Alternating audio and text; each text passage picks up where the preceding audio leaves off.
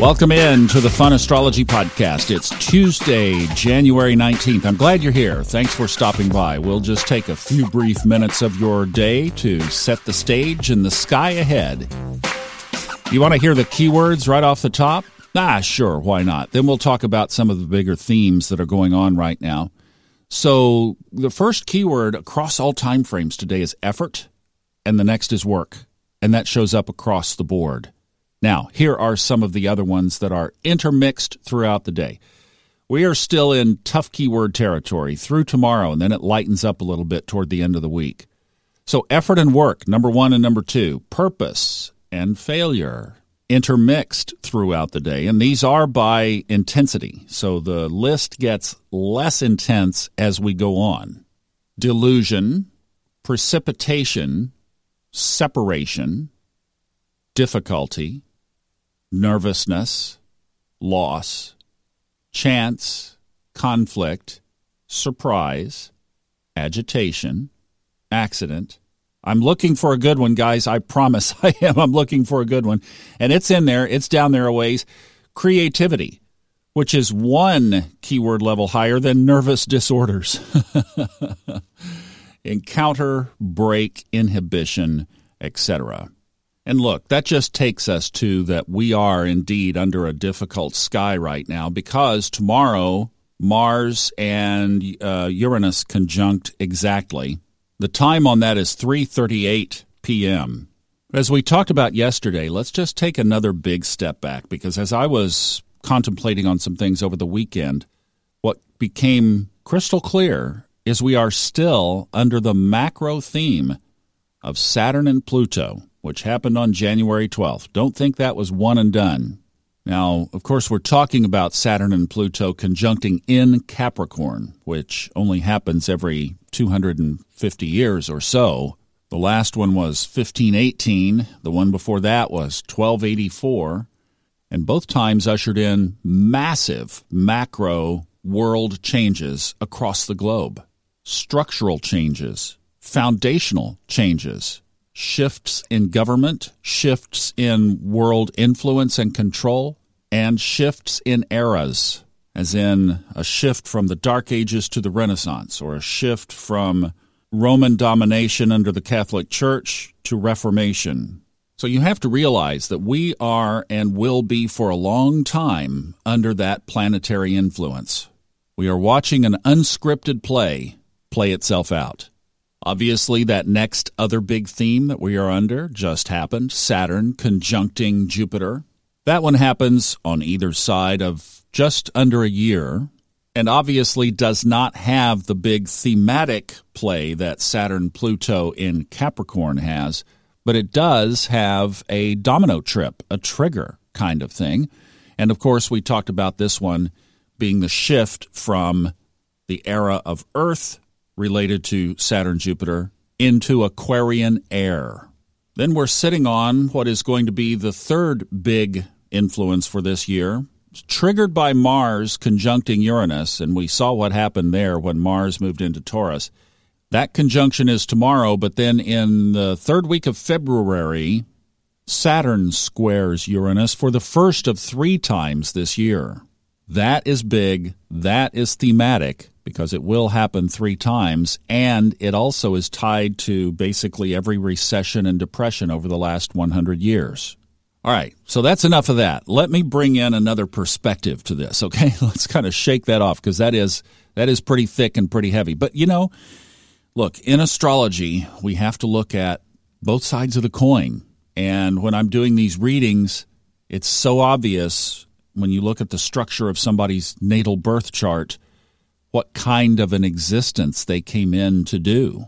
Some charts are just structured, mine included, that you look at it and you just realize, wow, this person came in to do some real tough work in this incarnation. My chart is all about transformation, and it took me a while to get there, but once I did, that's exactly the theme of my life and still is to this day. I'm always looking for areas to transform. So when we look at this from a different perspective, let's change our lens and see what we get, okay?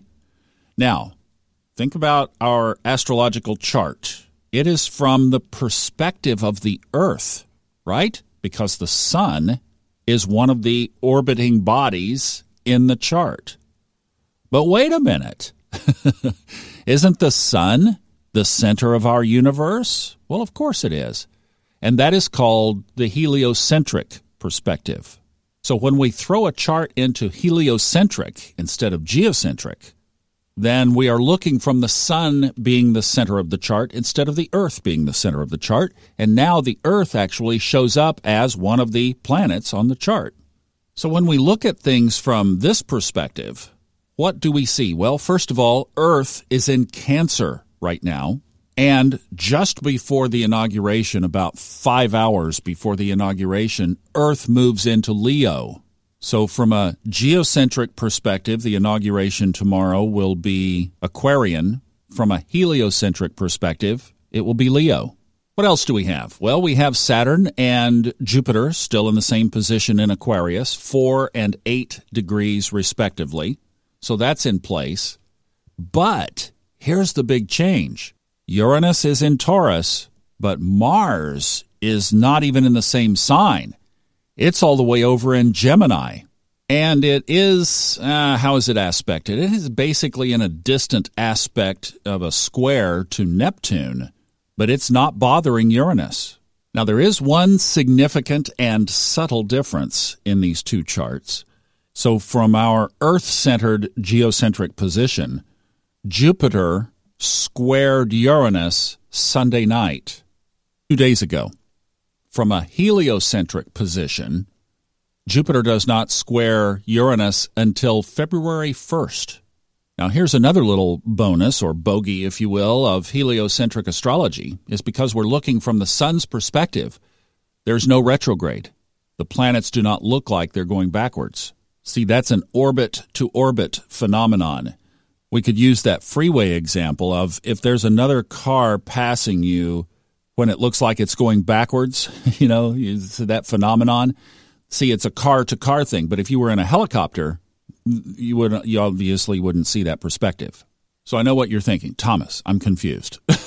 What is it? It's both. It's and. It's yeah. It is the universe that we live in. And this is why I don't use one house system. I use a blend of really about 3. I use whole sign, Placidus, and then I mix in equal. The flavoring of that is like if you just cook a steak with nothing on it, but then if you season it and you marinate it and you add a little cherry wood and apple wood to the smoke and you know what I'm saying, you embellish it, you create a delicious sauce on the side. That's the idea, is we have the base and we acknowledge the base and then we embellish it. So then I thought, well, what about running the keywords through heliocentric? What would we get then? And I did. And interesting, kind of some of the similar keywords, but the top keyword became dissatisfaction. And I thought, well, that's really interesting how this is picking up on these themes. And keep in mind, I'm not talking about the United States election. I mean, my goodness, we have listeners from Canada to Tasmania and Eastern Europe and all over the globe who many probably could care less about the U.S. election. I'm following this stock trading guy who is from Canada, and he says, well, you guys just hug it out down there and get on with so we can get on with things. It's like I would imagine that there are a lot of people that are just like, would you guys please figure it out? But at least this doesn't have Mars camped right on top of Uranus. It did already happen in the heliocentric chart. When? November 12th. And on Election Day, November 3rd, Mars had just crossed the county line into Taurus. Isn't that interesting? So here we had, in this system, Mars-Uranus was all about the election. In tropical, now it's all about the inauguration. Kind of funny how that worked out, isn't it? And I think that is not, to me, that's pretty random, actually. I mean, I don't think you could have crafted that any different. But maybe these are fated times that have been written into the sky a long, long time ago. Well, we'll see. You guys have a great day, and we'll be back tomorrow. Take care. Bye-bye.